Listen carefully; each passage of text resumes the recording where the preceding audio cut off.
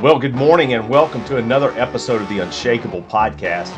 My name is Sam and I am your podcast host.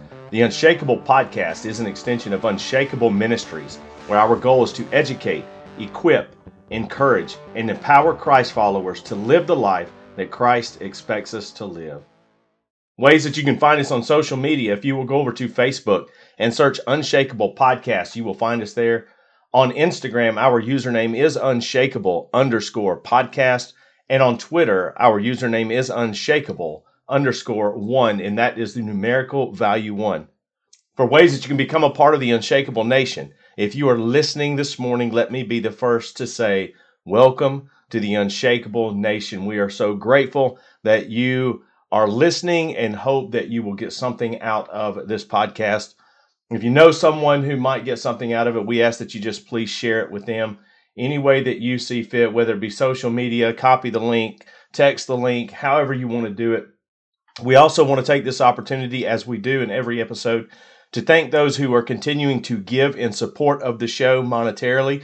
It is not required, it is not expected, but we do, if you feel led to do so, there are ways on the website at unshakableministries.com where you can find to be able to give in support of the show if you so choose. We just simply ask that you please prayerfully consider it before just donating, because we do believe that there are ministries where your money can be better used. We are taken care of. God takes care of us. God provides through other means for us to be able to be taken care of. This podcast is simply a ministry. But after prayer, if you feel so led, by all means, feel free to give to the Unshakable Ministries podcast and everything that we try to do through this ministry. For the most important way that you can become a part of the Unshakable Nation, we just simply ask one thing: that you lift us up in prayer, that you would just continue to pray, that we would be sensitive to the Holy Spirit, that we would be obedient to God, joining Him where He is already at work, so that we may impact the world one life at a time with the gospel of Jesus Christ. Well, guys, I want to start off this morning and first of all, just apologize and say I am sorry that I have not recorded and or posted an episode over the last couple of weeks. Life is crazy. My wife, Lauren, and I have been talking about life a lot here over the last several weeks. And, one of the things that she suggested, she said, one thing that you should consider doing with the podcast is just talking about real life.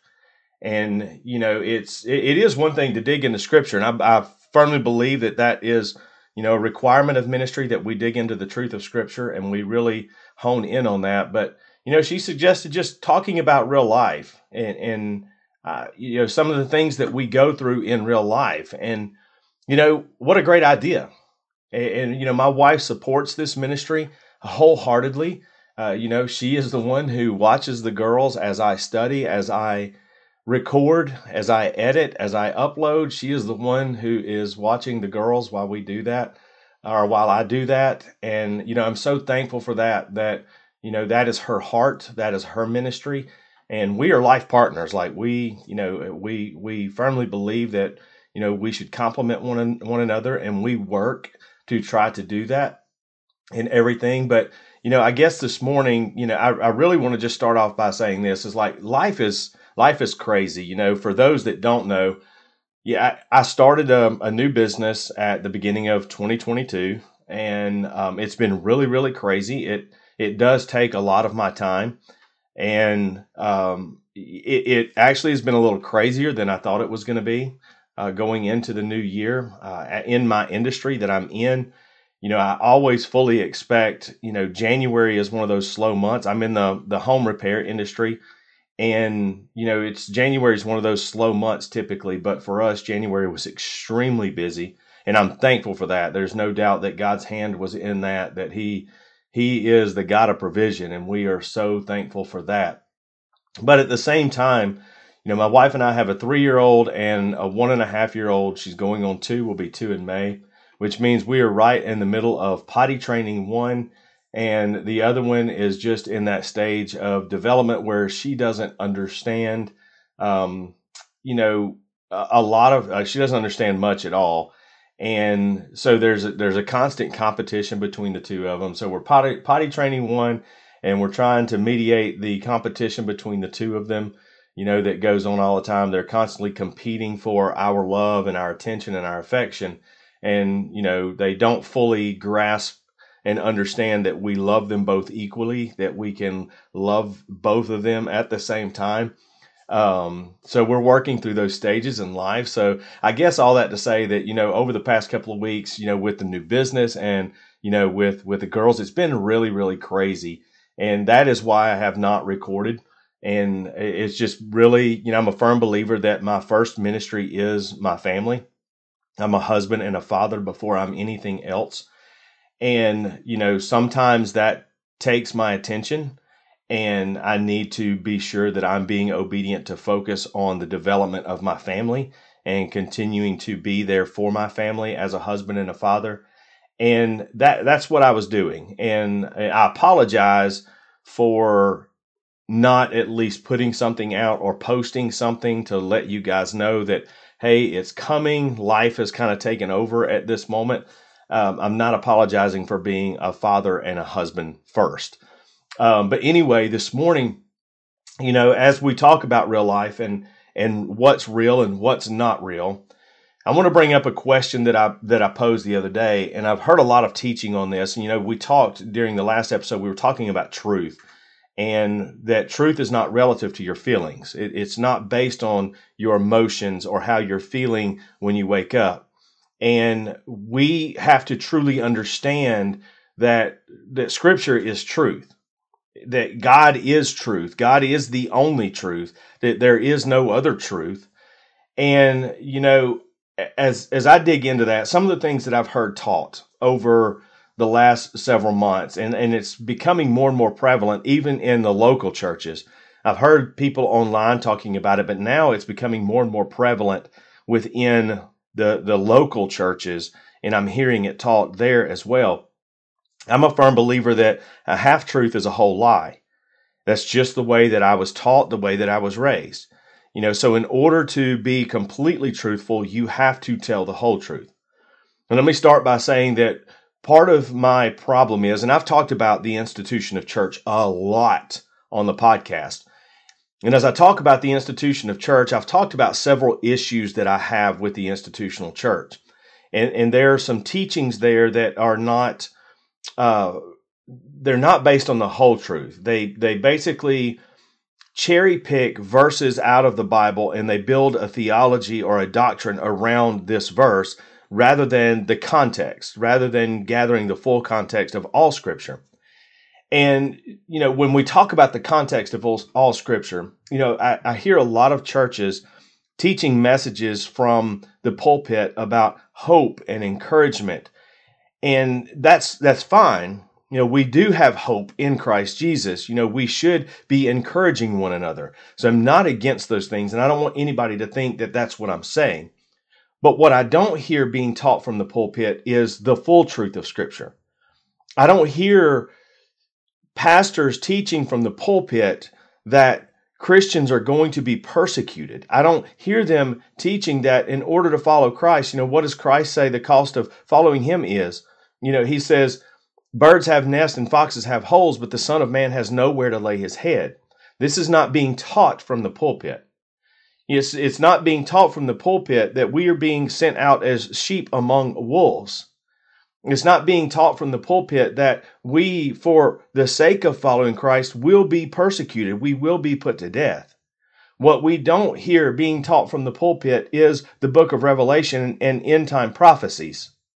Now, there's so many justifications for not teaching this, but the truth of it is Scripture clearly tells us that we should be knowledgeable about these things.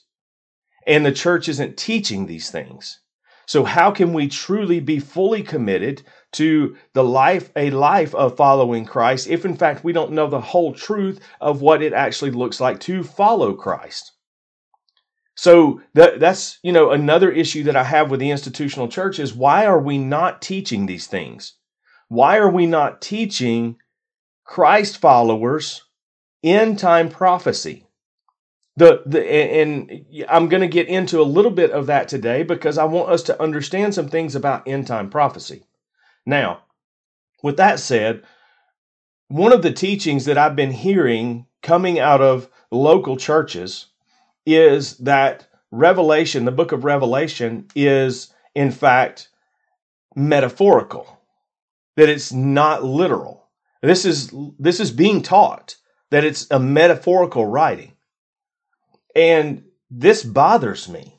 This bothers me to no end that we are literally going to sit here and say that, verses in the Bible, the Word of God, is metaphorical and not to be taken literally. Where do we come to that conclusion? Have we, in fact, developed our own truth and begin to teach our own truth rather than the truth as it is written? And that's what I believe. I believe that what it talks about in the last days is people will exchange the truth for a lie. And I believe that's what we're doing. We're exchanging the truth of Revelation for a lie that it is metaphorical. And, as they teach that, they're also teaching that some scriptures are outdated. So Revelation is metaphorical and other scriptures are outdated. Now, why is this teaching dangerous? Because it teaches us not to take those words seriously and live with conviction. And a life absent of conviction is a life lived without commitment. So if you're absent of the conviction of the words of God, then your life is going to be absent of the commitment to live for God. So think of it this way. If we were to live in a marriage by word only, if we were to strictly live our marriage by what we say only, rather than what we do, what does that say? Because we know that Scripture teaches that by your fruit you will know them. That's not strictly to be taken by in a faith walk. It should also be taken in every area of our life. How does my wife know that I love her? Is it strictly based on what I say? Or is it also based on what I do that backs up what I say? The very fact that I say I love her brings about conviction in my heart to live out the actions to show her that I love her. So we stand and we recite the marriage vows, but we don't live by those vows. The first sign of difficulty, we run. Instead of living by the promises we made in those vows, we actually do the exact opposite. We say the words, but we don't live by the words. So how is this any different than our relationship with Christ? When we look at it, what kind of marriage would that be? If I told my wife I loved her, but every action that I did was contrary to those words. So the words of marriage vows are meant to be taken literally, not metaphorically, literally, in order to create conviction, for us to live by those, to hold us accountable, which leads us to commitment. So why do I compare the words of Scripture to marriage vows? This is precisely how we should read, study, and understand Scripture. The words of Scripture contain not only promises to us from the groom, who is Jesus, but also what the groom expects from us, believers, the bride, in order to be considered committed to that marriage. Christ is the bridegroom, we are the bride. So we hear these teachings coming from the local churches that hell is not real, it's metaphorical. So the question becomes, is hell real? And if we are going to sit and we are going to study Scripture, read, study, and understand Scripture, as if they're marriage vows between us and Christ, then it should be taken literally, not metaphorically, because literal translation means that we now have conviction and accountability based on the words that are written. Now, in Scripture, Jesus makes these expectations clear and also makes clear that he will reject the bride if she does not live according to the vows he gave her. He says, "Here are my expectations for my bride. And if in fact my bride does not live according to these expectations, she will be rejected." She cannot live by word only. She must live in action as well. He didn't say committing to him would be easy. He told us when it gets hard, we should dig in, push through, persevere, regardless of what anyone else says or does. No outside influence should impact our relationship with Christ and how we live for Christ, our groom. No outside influence. We tend to treat the words of Christ and our relationship with Christ as we do our relationships here in this world. We are driven by our feelings more than we are anything else. We tend to think we can determine ourselves. In other words, we can set our own expectations by which we approach our relationship with Christ. We tend to approach our relationship with Christ as if it should be the way we want it to be. Imagine approaching a marriage the exact same way, saying that it's about the way that I want it to be, without ever considering the other party in that marriage. So then the marriage becomes one-sided because it becomes all about you, based on your feelings and your emotions and what you want and what you think. Rather than it being an equal relationship, as I said, Christ gave us a promise. He says, "This is what I will do for you, and in exchange, this is what I expect from you." It's not based on how you feel. So we're driven, as we see today, like I said, we're driven by our feelings more than we are anything else. We tend to think we can determine those expectations. We ignore the words of Scripture because it doesn't line up with how we feel or what we want to do. We think that by omitting this, it releases us from accountability. We think by ignoring it, it releases us from accountability. So by default, we approach the words of Scripture as being outdated or metaphorical in an attempt to avoid the conviction and accountability the Scripture brings. But here's the thing. It doesn't matter if you ignore it, if you call it outdated, or you call it metaphorical. Because no matter what, you have to take into account the implications and consequences if in fact the words are to be literally translated, as I firmly believe they are.